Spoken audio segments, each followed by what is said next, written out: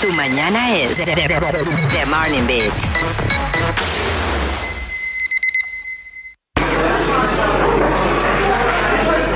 Bienvenidos al Coffee Break.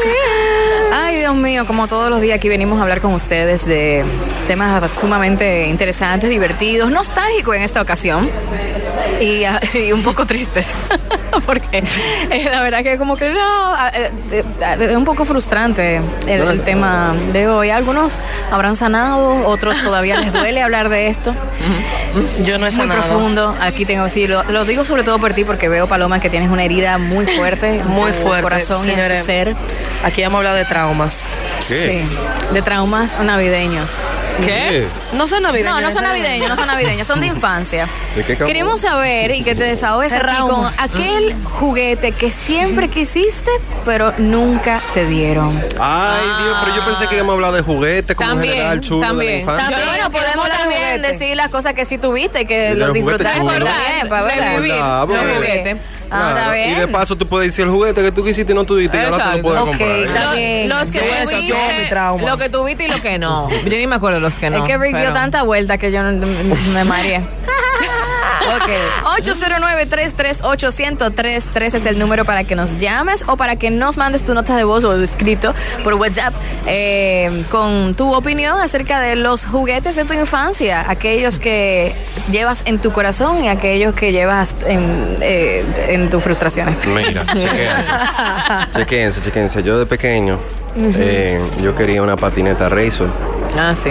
Pero por cosas de la vida, como que se acababan, que no llegaban. Sí. No éramos un país tan comercialmente hablando internacional. Sí, habían comercios, pero ahora somos más, afortunadamente.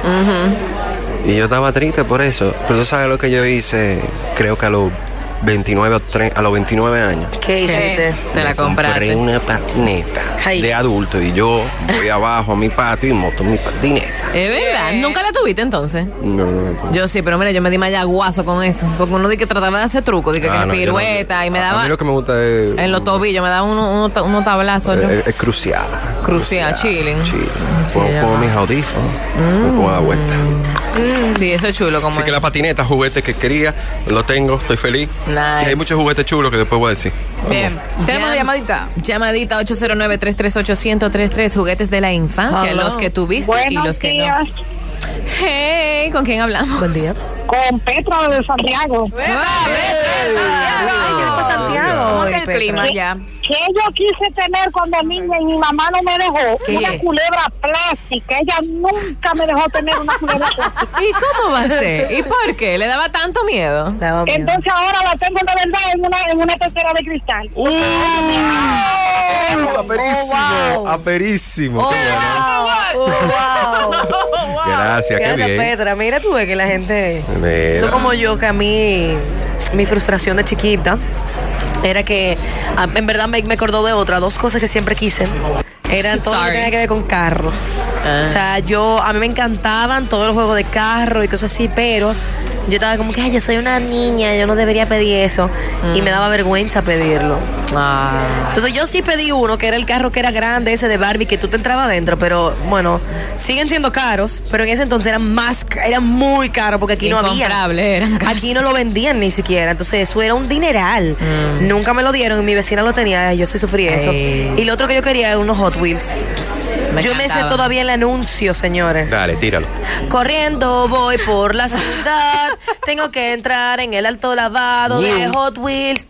Arriba, enjuague. Tercer piso, secado rápido. Oye, la cosa está secada. No, pero terapia. O sea, si tú vas a terapia y tú le dices eso. Bien. Te digo, cuando yo empecé este experimento, yo vi a Paloma que necesitaba hablarle de Wow. Sí, Mira qué memoria. Tenemos Paloma. llamadita. Aló, buenas. Howdy. Bueno, chicos, ¿cómo están? Estamos bien. ¿Con quién hablamos? Dayanara. Cuéntanos, Dayanara. Mi juguete frustrado de toda la vida fue una cocinita gigante, creo que era de Barbie, esa muñeca. Sí. Yo siempre quise una cocina de ella. Y ahora creo que Ikea tiene una versión moderna. Ay, sí. Carísima, por cierto. Ay, sí, qué Y lindo. ya mi hija con 15 años, ustedes sabrán que ya a ella no le interesa. Yo les regalo una vaina de esta. Ya ha cambiado. La veo, me entra nostalgia. Mira, y hoy por hoy, ¿te gusta mucho la cocina? Me gusta cocinar, pero no fregar. Pues válido, Pero está El bien. fregation. Está bien. Mega está bien. válido. ¿A quién le regalaron digo, una máquina de frega cuando dura un niño? Mira, yo le compré creo que Mira tenía 3 años cuando yo le compré su cocinita tamaño de niña, bien, o sea, y ha sido uno de los juguetes que más ha rendido en casa. Sí. O sea, y es rosado, y Gonzalito juega también ahí, porque es verdad, no importa el color.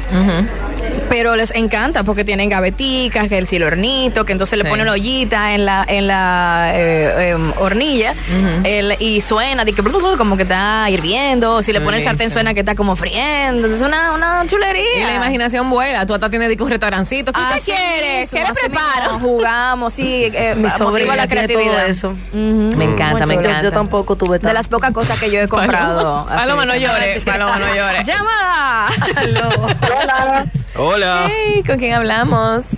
Rosabel. Hola, Rosabel. Bienvenida, Rosabel. Cuéntanos. A ver. No, un juguete que yo no sé si recuerdan ese anuncio, pero un juguete que yo siempre quise y nunca se me dio fue la heladería que dice el Supra. O sea, yo con eso hacía helado, que era sin pila, sin nada, o sea, era una cosa fantástica. Se está como cortando. ¿Qué? Espérate. Pero yo quisiera una heladería. Helado ¿Qué sin dice pila. Supra? Sí, eso mismo. Que es como con un imán. No, No, que es bueno. que hacía helados de verdad, era eso. ¡Oh! ¡Qué interesante! qué Yo creo que yo chulo. llegué a ver ese Sí, anuncio, sí. Nunca lo tuve tampoco, pero sí, era algo de las cosas que llamaban la atención, porque tú sentías que tú estabas cocinando de verdad. Sí. No, sí. Eso era otro nivel. Chulísimo. Otra llamada. No. Hola. Llama. Sí. Yeah, llama, bienvenida. Cuéntanos. Bueno, yo tengo mi juguete favorito que me regalaron fue una casa Barbie de mi tamaño. ¡Wow! Que yo recuerdo que fue cuando yo descubrí que Santa Ay. era mis padres. Ya soy. Era amiguito de tus padres. Sí, que Santa Era amiguita. Sí, no, ya está en el colegio, ya está en el colegio. Hasta ahora todos están en el colegio. Es Por verdad, eso lo verdad. di. Bueno, al menos que tenga camino al médico. Sorry, kids. Ay, Porque yo recuerdo que yo me levanté, cosa que nunca hacía, y encontré a mi abuela. Claro, ellas nunca supieron hasta después de que yo crecí que ya yo sabía que eran ellas. Entonces yo me esmeraba ya pidiéndole la carta santa. Pero la frustración mía fue parecida a la de Paola. Yo pedía patinetas, o sea, skateboard, pedía Legos, pedía Hot Wheels y nunca me llegaban. Cuando ya por fin yo les digo a mi abuela y a mi mamá, miren, ya yo sé que ustedes son santas porque ustedes no me compran lo que yo pido.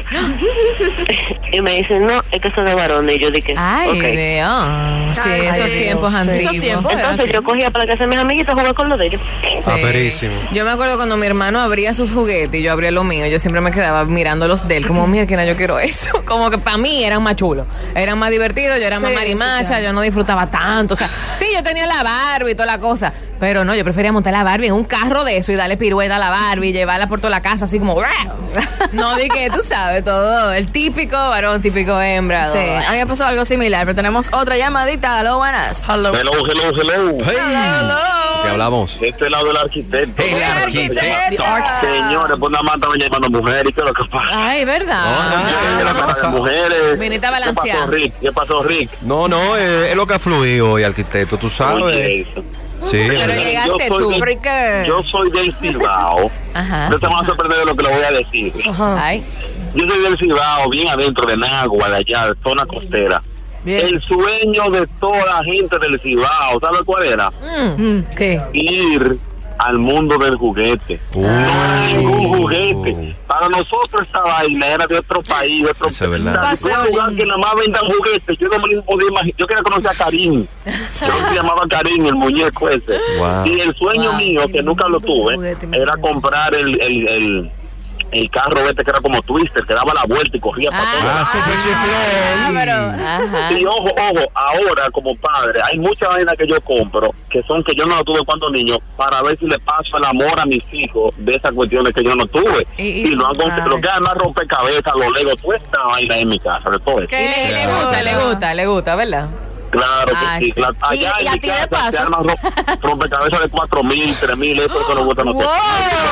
¿Cuántos años tienen tus hijos? Increíble. Los míos se llevan parte de la pieza para la habitación y vienen con eso armado. La parte se la llevan. Mira, ¿Pero de cuántos años? 10, 6 y 4. Mira. Yo soy daltónico, por cierto. Yo soy daltónico. Y el varón me dice, papi, ¿cómo tu alma? Digo yo, pues yo veo la forma. Y él todavía no entiende cómo yo sin ver los colores puedo armar rompecabezas, pero sí. ¡Wow!